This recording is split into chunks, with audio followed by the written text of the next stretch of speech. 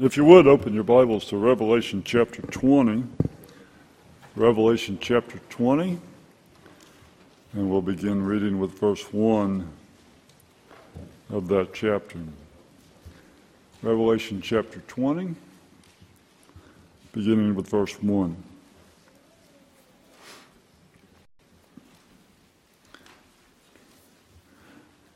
Revelation chapter 20 and verse 1. And I saw an angel come down from heaven, having the key of the bottomless pit, and a great chain in his hand. And he laid hold on the dragon, that old serpent, which is the devil, and Satan, and bound him 1,000 years, and cast him into the bottomless pit, and shut him up, and set a seal upon him, that he should deceive the nations no more, till the 1,000 years should be fulfilled. And after that he must be loosed a little season. And I saw thrones, and they sat upon him, and judgment was given unto them. And I saw the souls of them that were beheaded for the witness of Jesus, and the word of God, and which had not worshipped the beast, neither his image, neither had received his mark upon their foreheads, or in their hands, and they lived and reigned with Christ 1,000 years. But the rest of the dead lived not again until the 1,000 years were finished. This is the first resurrection. Blessed and holy is he that hath part in this first resurrection. On such the second death hath no power, but yet they shall be priests of God and of Christ, and shall reign with him 1,000 years. And when the 1,000 years are expired, Satan shall be loosed out of his prison, and shall go out to deceive the nations which are in the four quarters of the earth, Gog and Magog, to gather them together to battle, the number of whom is as the sand of the sea. And they went up on the breadth of the earth, and compassed the camp of the saints about, and the beloved city, and fire came down from God out of heaven, and devoured them. And the devil that deceived them was cast into the lake of fire and brimstone, where the beast and the false prophet are, and shall be tormented day and night forever and ever. And I saw a great white throne, and him that sat on it, from whose face the earth and the heaven fled away, and there was found no place for them. And I saw the dead, small and great, stand before God, and the books were opened. And another book was opened, which is the book of life. And the dead were judged out of those things which were written in the books according to their works. And the sea gave up the dead which were in it, and death and hell delivered up the dead which were in them. And they were judged every man according to their works. And death and hell were cast into the lake of fire. This is the second death. And whosoever was not found written in the book of life was cast into the lake of fire. Father, we come before you, thanking you for your many blessings, thanking you for your word. Thank you that we can hold a copy in our hands, read from it, study from it, and hear our preach. Father, we thank you for our pastor, and we pray that you will fill him with your power, with your spirit, as he comes and speak through him.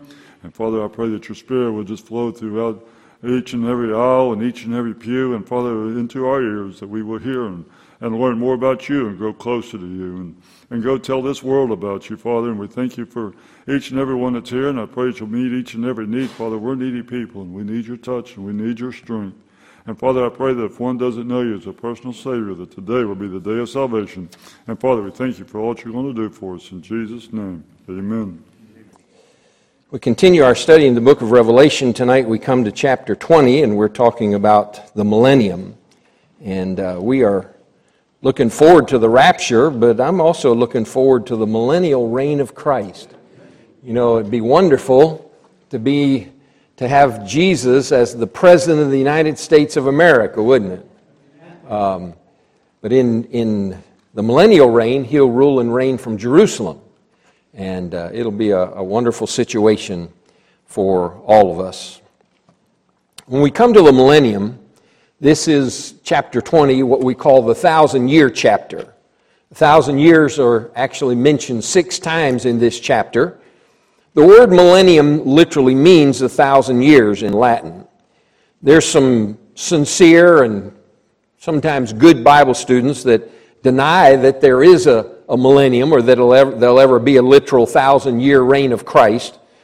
They sometimes spiritualize all of that and try to just take it away, but I think chapter 20 is pretty clear that there's going to be a millennial reign of Christ here on this earth. There will be a literal 1,000-year kingdom for several reasons. First of all, to fulfill the Old Testament promise to Israel. Back in Luke chapter 1 and verse 30, the Lord made a promise, and I want you to notice what he says there, Luke chapter 1 and verse 30 and 31 down through verse 33. Luke chapter 1 and verse number 30. If I can find it, the last few weeks been breaking in a new Bible and my pages are kind of sticking.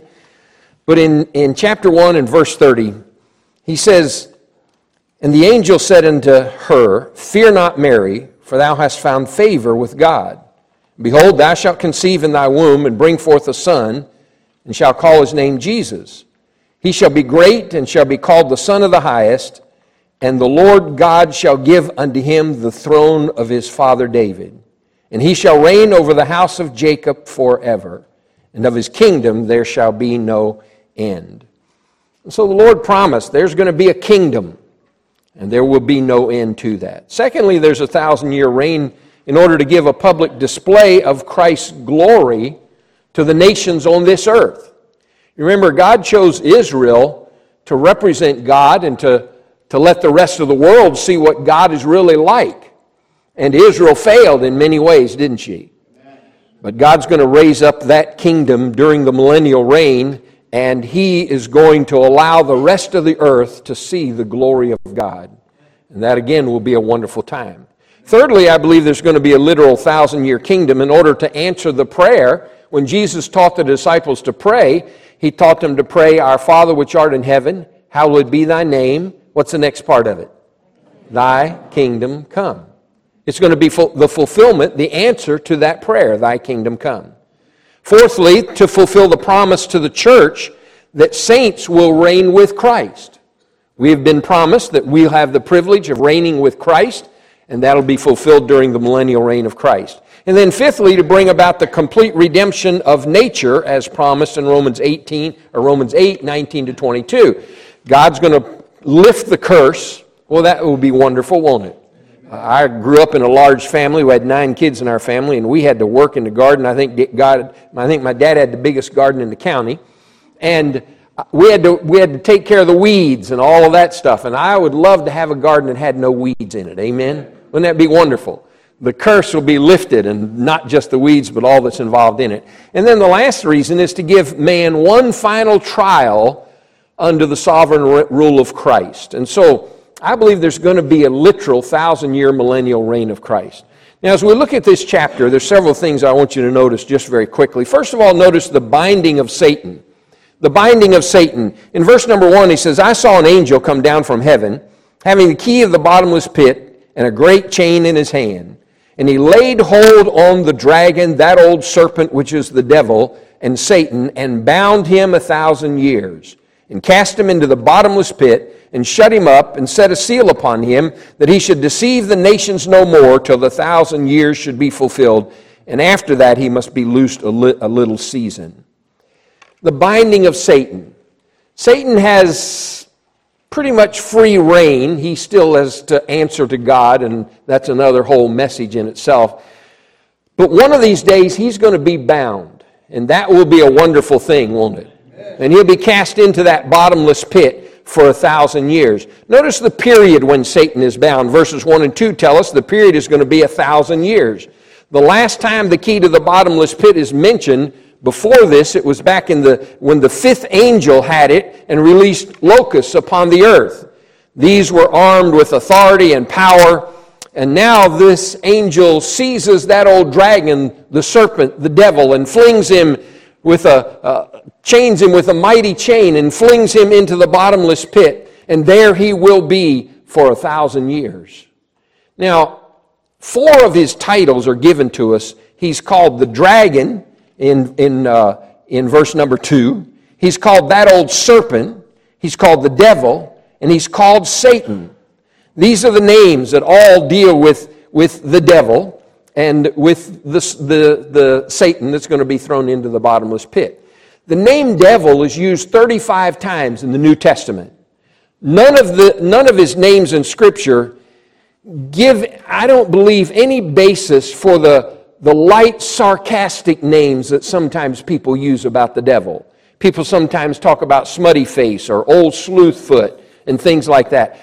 Those are not names that are in the Bible. Those are sarcastic names. And I think we have to be careful about using names like that. God gives us the names here. There's nothing wrong with calling him the devil or the Satan or calling him the dragon or that old serpent. Those are Bible names. Use Bible names when you talk about the devil and who he is.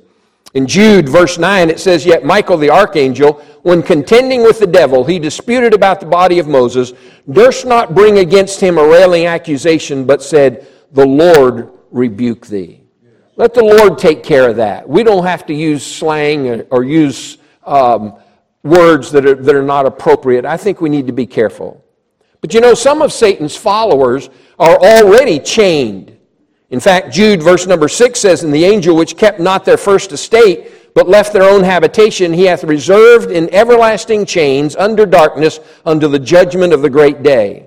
Again, 2 Peter 2:4 says, "For if God spared not the angels that sinned, but cast them down to hell, and delivered them into chains of darkness to be reserved unto judgment."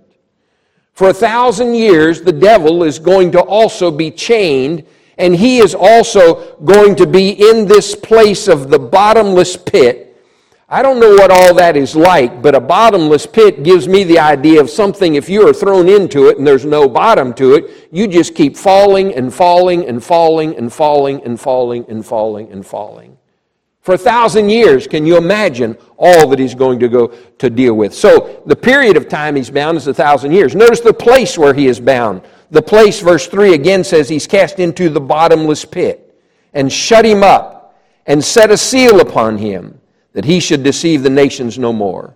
I think this is poetic justice in God's dealing with Satan. For Satan thought that he had Jesus defeated when he put him in a tomb, didn't he? And he had that tomb sealed so that they couldn't take the body of the Lord Jesus Christ. Now he himself is confined and sealed into this bottomless pit by an act of God.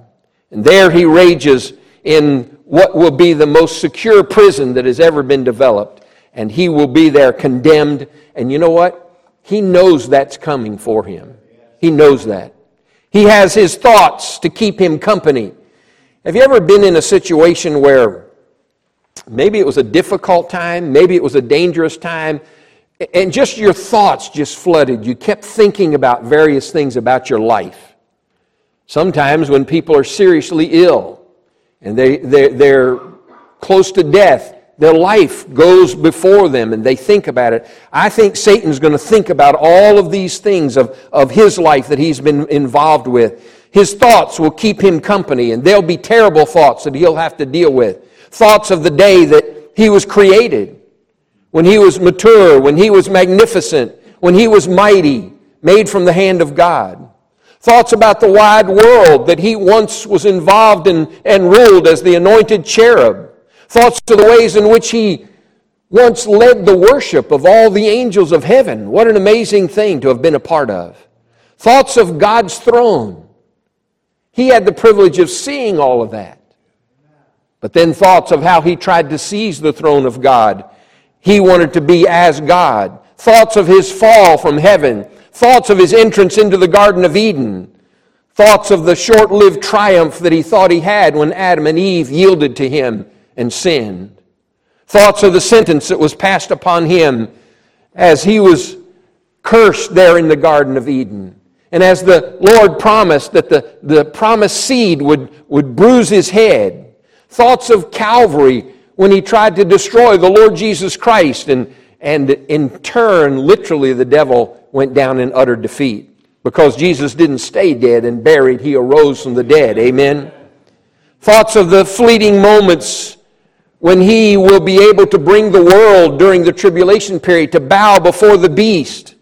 Thoughts of the lake of fire that is just ahead for him.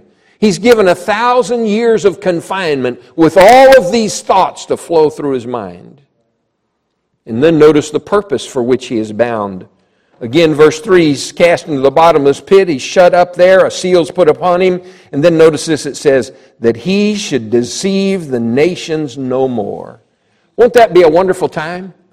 When the devil's not able to deceive anymore. The Bible says that there are people who are ever learning and never able to come to a knowledge of the truth. The reason for that is because Satan is deceiving people. Satan has been causing people to follow his false thinking and false lies and false religion and false ideas. But for 1,000 years, this world will be free from the deception of the devil. Romans chapter 16 and verse 20 says, "And the God of peace shall bruise Satan under your feet shortly. The grace of our Lord Jesus Christ will be with you." Amen. So we see the purpose for which he is bound. And then I want you to notice in verses 4 and 5 the first resurrection. He says in verse number 4, "And I saw thrones, and they sat upon them, and judgment was given unto them. And I saw the souls of them that were beheaded for the witness of Jesus Christ, and for the word of God, which had not worshipped the beast, neither his image, neither had received his mark upon their foreheads, or in their hands.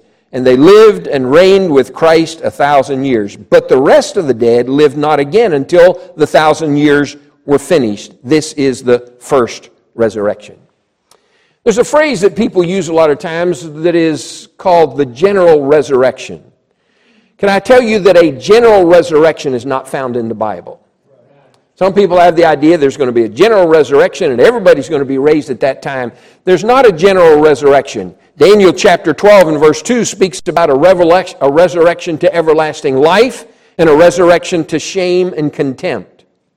The Bible says that many of them that sleep in the dust of the earth shall awake, some to everlasting life and some to shame and everlasting contempt.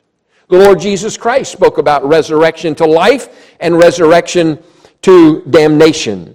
And these two resurrections are separated by 1,000 years.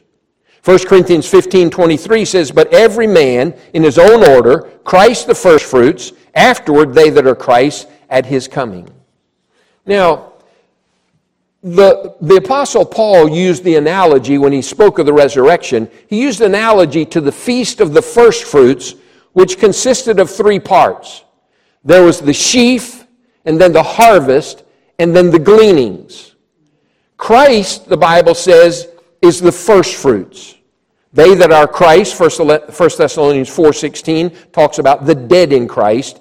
They're going to rise first. So you have Christ as the firstfruits, and then the dead in Christ that rise, that's the harvest. And then those that died during the tribulation for the witness of Christ make up the gleanings. All of that analogy of the feast of firstfruits. All of that is included in the first resurrection.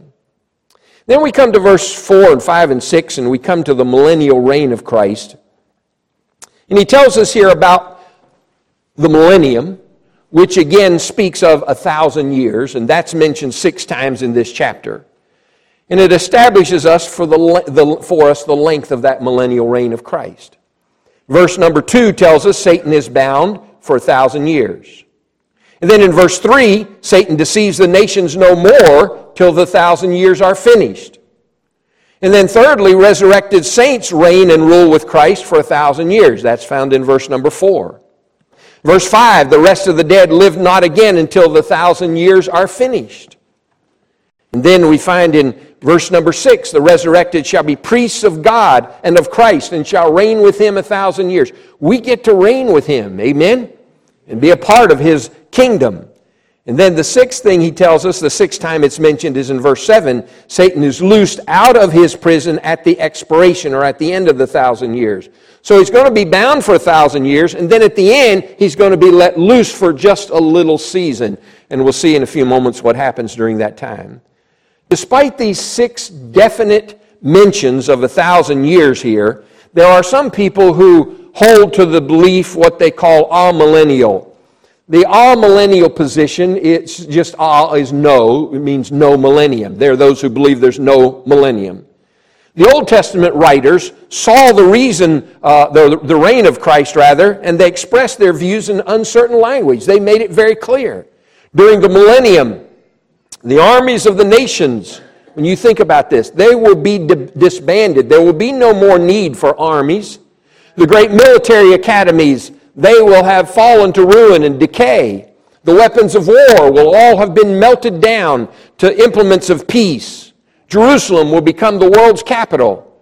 The throne of David is there, and the 12 apostles will be involved in that kingdom, and they will be judging the 12 tribes of Israel. For Israel, Christ, in Jerusalem, in Israel. Israel will be ruling the world. Wouldn't that be wonderful? Well, the Arabs don't want to hear that, do they? They don't believe that, but the Bible does. The millennial temple will have been built on Mount Moriah, and the nations of the earth will come there to worship the true and the living God. Prosperity will fill this world. Poverty will be unknown. We started I think it was Lyndon Johnson started the war on poverty. And I think it's only gotten worse since he started all of that. But there's coming a day when there will be no more poverty. Can you imagine every person will have all they need, literally to their heart's desire. There'll be no prisons. There'll be no hospitals. There'll be no mental institutions. Some of you can breathe a sigh of relief. There'll be no barracks. There'll be no saloons. There'll be no houses of prostitution. No gambling casinos. No rest homes. The cemeteries will all be crumbling relics of the past. They're gone. Tears will be rare. The Bible says the wolf and the lamb and the calf and the lion and the cow and the bear and the child and the scorpion are all at peace with each other. Why is all of that? Because Jesus has come and set up His kingdom. The golden age has dawned at last. There will come a golden age. And the Bible says that the earth is filled with the knowledge of God. And Jesus Christ is Lord, and He will rule and reign. He'll rule the nations. And here's an interesting thing. He'll rule the nations, the Bible says, with a rod of iron. Now notice in verses 7 and 8 and 9, you have the post-millennial revolt. After He's bound for 1,000 years, He's going to be loosed for a little season. Verse 7 says, when the 1,000 years are expired, Satan shall be loosed out of his prison, and shall go out to deceive the nations which are in the four quarters of the earth, Gog and Magog, to gather them together to battle, the number of whom is as the sand of the sea. And they went up on the breadth of the earth and compassed the camp of the saints about in the beloved city, and fire came down from God out of heaven and devoured them. Now think about this. 1,000 years. He's bound. He's let out for a little while. During that 1,000 years that Satan is bound and in the bottomless pit, and Jesus rules and reigns from Jerusalem, there are going to be a lot of babies that will be born during that 1,000 years.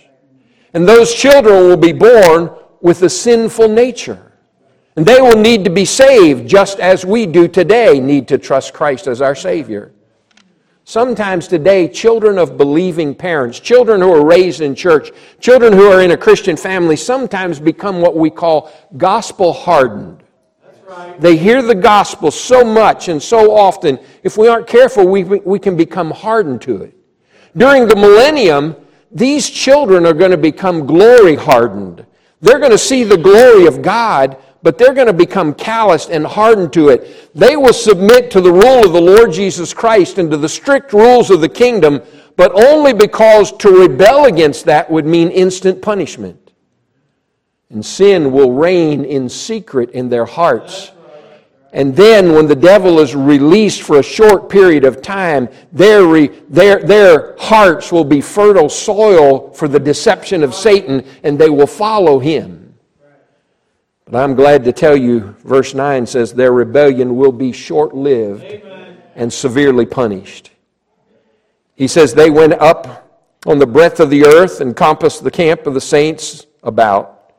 And the beloved city, and fire came down from God out of heaven and devoured them. Amen. Can you imagine? They encompassed Jerusalem. They're going to take it over. Who's reigning from Jerusalem? Jesus is. So that means they're going to take Him down. God says, no, you're not. Fire comes out of heaven and devours them. It's going to be a short-lived rebellion. There's not going to be a battle. It's just going to be fire and done and over with and gone. Zap. And that's the end of it. They're gone. By the way, if you believe in purgatory, you don't find a second chance here. It just comes and it's gone. It's over with. And they'll face the torment of hell forever and forever. And then verse 11 tells us about the great white throne judgment. He says, I saw a great white throne and him that sat on it, from whose face the earth and the heaven fled away, and there was found no place for them.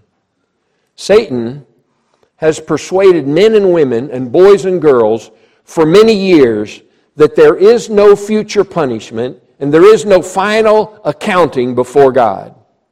That lie is fully exposed here in Revelation chapter 20. Notice the setting. You see in verse 11, there's going to be a great white throne. There's a background that's given to us here. And in this background, there's several terrible things that I want you to notice. First of all, there's a terrible fact. Verse 11 says, I saw a great white throne. The terrible fact is, there is a great white throne. It doesn't matter what you think or what you believe, there's coming a time when there's going to be a judgment, the great white throne. Now remember, there's going to be the judgment seat of Christ. That's going to take place for believers in heaven. The great white throne judgment is only for unbelievers. The lost will stand before Him. They will give an account. There will be a judgment. There will be an accounting before Almighty God. It's a terrible fact. They stand before that throne of Almighty God and see the purity and the righteousness and the holiness of God that is so intense before them. Look at what the rest of verse 11 says. I saw a great white throne and him that sat on it, from whose face the earth and the heaven fled away. There's a terrible figure here. They stand before Almighty God. They stand before the Lord Jesus Christ who sits on that throne. John sees Him and John knows Him. The nail prints are in His hand. The spear marks in His side. The scars on His brow and on His back. The marks of which wicked men have tortured and crucified the Lord Jesus Christ. Men have ignored Him. Men have denied Him. Men have cursed Him. Men have disbelieved Him. Men had sold Him. And now man stands before Him and now He is their judge. A terrible figure. And then there's a terrible fear. It says, from whose face the earth and heaven fled away, and there was found no place for them. Can you imagine the face of God? It's an interesting story. Sometime when you have time, study through the Bible, all the places where it talks about the face of God. And here, when they see the face of God, the Bible says, heaven and earth fled from the face of God. To look upon the face of Jesus for you and me as a child of God is joy beyond words. The songwriter said, it will be worth it all when we see Christ. And it will be. But for the unbeliever, I believe it'll be the first agonizing stab of hell to see the glory and the purity and the might of God. And in fear, they're cast into the lake of fire. The earth and the heavens, it says, fled away. What a face it is. The ungodly spat upon it once. They ripped his beard from off of his cheeks, but now they gaze upon his face in fear and torment. And then notice the terrible fellowship that is here in verse number 12. He said, I saw the dead, small and great, stand before God. The dead, small and great. Dead souls are united to dead bodies, and in fellowship of horror and despair, they stand before God. Little men and petty women whose lives were filled with pettiness and selfishness and nasty little sins, they'll all stand before God. And their lives that have amounted to nothing will be there.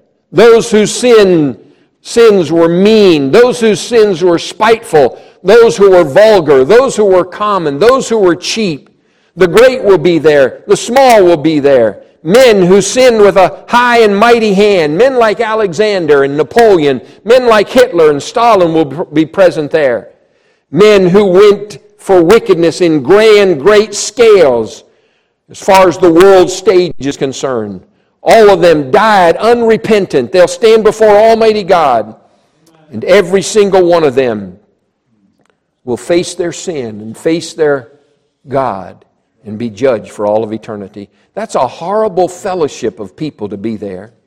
Look at chapter 21 and verse number 8. The Bible talks about who's going to be there. It says, but the fearful and unbelieving and the abominable, and murderers, and whoremongers, and sorcerers, and idolaters, and all liars shall have their part in the lake which burneth with fire and brimstone, which is the second death. Well, that's a rough crowd to be in.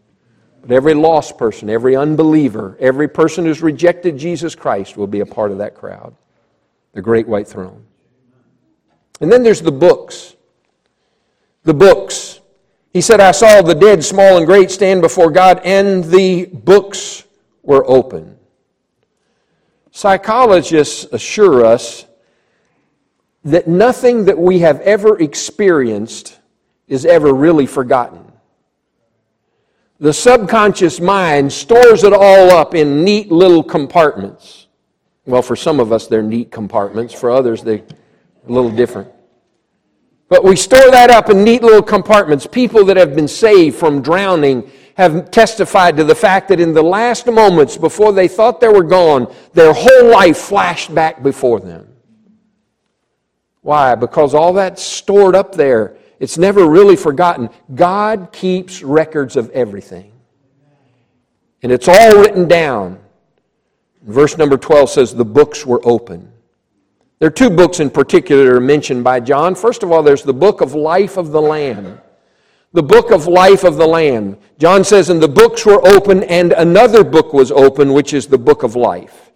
This book is the Lamb's book of life, in which are written the names of all of those from the beginning of time till the end of time that have been saved through faith in the Lord Jesus Christ. This book is vast. The names in that book are many. Every kindred, every nation, every people, every tribe, every tongue, the Bible says. Every level of society, every culture, every climate will be represented in this book. It contains the name of hopeless sinners who trusted the Lord Jesus Christ and were saved from the wrath of God. They were born again into the family of God. It contains the names of people who were long deluded by false religion. And finally, they turned to the Lord Jesus Christ and put their faith in Christ alone, and their names written in the book. What a wonderful privilege it is to know that our name's written down. No matter what, the question is your name written in that book? Is your name there? That's the most important thing for you and for me. We sing a song sometimes that says, there's a new name written down in glory, and it's mine. Oh, yes, it's mine. Aren't you glad your name's written down there? And then there's the book of the lives of the lost. John says, and the dead were judged out of those things which were written in the books according to their works. Nothing can save the man who is determined to stand before God on his own record. The man who insists, I'm doing the best I can. There's two things I want you to remember tonight. Salvation is always based on faith. Judgment is always based on works. Salvation's never based on your works and my works. It's based on our faith in the work of Jesus Christ. But here they're going to stand there before the Lord and they'll be judged according to His works. The sinner can either ask God for a free pardon or he can demand a fair trial. If he chooses a fair trial, he'll end up in the lake of fire forever and forever. He'll be judged according to his works. To receive a free pardon, we have to plead that we're guilty. We have to be willing to fall upon the mercies of God and say, God, I am a sinner, and I accept your salvation offer through your Son, the Lord Jesus Christ. And we have to do that before it's too late, amen? While we still have time. When the books are open, God's going to judge. Romans 2:16 says, the secrets of men. Now remember, we're talking about the great white throne judgment. That's only unsaved people. We're not talking about saved people. As saved people, we're never judged for our sin. Our sin was judged on the cross. Jesus Christ took that judgment. But the lost man will be judged according to his works. His sins will be open, the secret sins, the open sins, the flagrant sins. God's going to judge the things that we have left undone as well as the things that we have done. I say we, I'm talking about the unsaved at the judgment seat of Christ, and thank God we're not going to be a part of that. They'll be judged not only for what they do, but for what they are, sinners. And we are sinners not because we sin. We sin because we are sinners. We were born into this world as sinners, and because of that old sinful nature, we do what we do because we are what we are. Amen?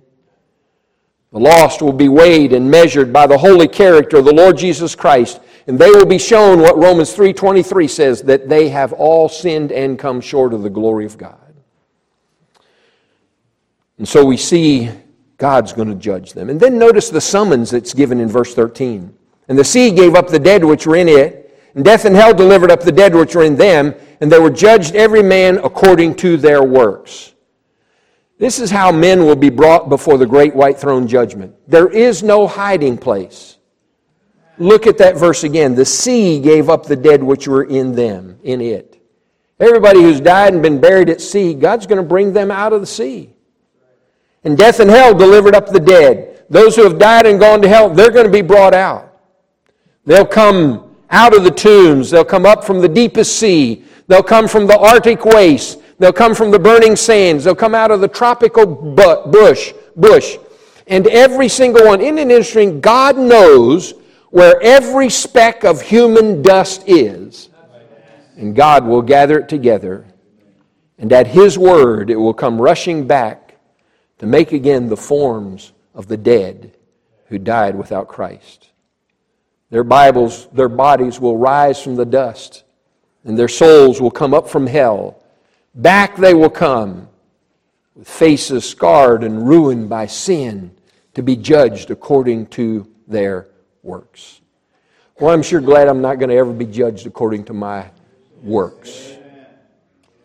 Thank God Jesus paid it all. And then notice the sentence in verses 14 and 15. He says, and death and hell were cast into the lake of fire. This is the second death. And whosoever was not found written in the book of life was cast into the lake of fire. The books have been read. Every mouth has been stopped. And all those who are found there are found guilty before Almighty God. The terrible words are spoken that come from Matthew 25 when the Lord said, depart from me, ye cursed, into everlasting fire prepared for the devil and his angels. Depart from me. Terrible words to have to hear. Depart into everlasting fire. It was to save men from this that Jesus Christ went to the cross. He came and suffered and bled and died so we'd never have to hear the words, depart from me. It was to warn men of this, that God wrote the Bible and gave us His Word so that we would know how to be saved and wouldn't have to hear those words, depart from me. And now, it's our decision. We can repent and be saved, or we can reject Jesus Christ. Then it'll be too late. Now we can do something about it, can't we? We can trust Him. And so tonight, in closing, I want to ask you, is your name written in the book? Have you trusted Christ as your Lord and Savior? Do you know Him? Most of us here tonight would say, yes, I'm glad I'm saved. I'm glad I never have to worry about the judgment seat of Christ. But let me ask you another question. Are we doing our part to keep other people from going there to the judgment seat of Christ? Are we giving the gospel? Are we giving out gospel tracts? Are we witnessing on the job? Are we witnessing to our family members who are lost? Are we witnessing to our neighbors, those around us? Are we doing our part? It's wonderful to say, praise God, I'll never have to be there at the great white throne judgment. But we ought to have a burden to help keep other people from going there too. Because others will hear those words, depart from me, I never knew you, and be cast in the lake of fire forever and forever and forever. Thank God we'll never have to face that. But oh, may we never lose the burden and the compassion to try to keep other people from going there. Let's bow our heads together in prayer. Father, we rejoice in the 1,000-year millennial reign of Christ. And we look forward to that. Hasten the day, we pray with, as John did, even so come, Lord Jesus. But But we know that after that, for a little short period of time, the devil's going to be loosed, and he'll gather together those who have obeyed the rules because they feared the punishment. But now they follow Satan and they come around Jerusalem and ready to destroy it, and you just send fire from heaven and wipe them out. And then they stand before the great white throne. The books are open, they're judged. There's no hope for them then. It's too late. Depart from me, ye workers of iniquity, I never knew you. And they're cast into the lake of fire. Lord, that may be some of our relatives, maybe our neighbor, maybe the person we work next to in the factory, maybe the one we sit next to in school. Lord, don't let us go through life and not care. Give us a fresh burden. Give us the compassionate tears. Help us to care and to make a difference. For we ask it in Jesus' name. Amen.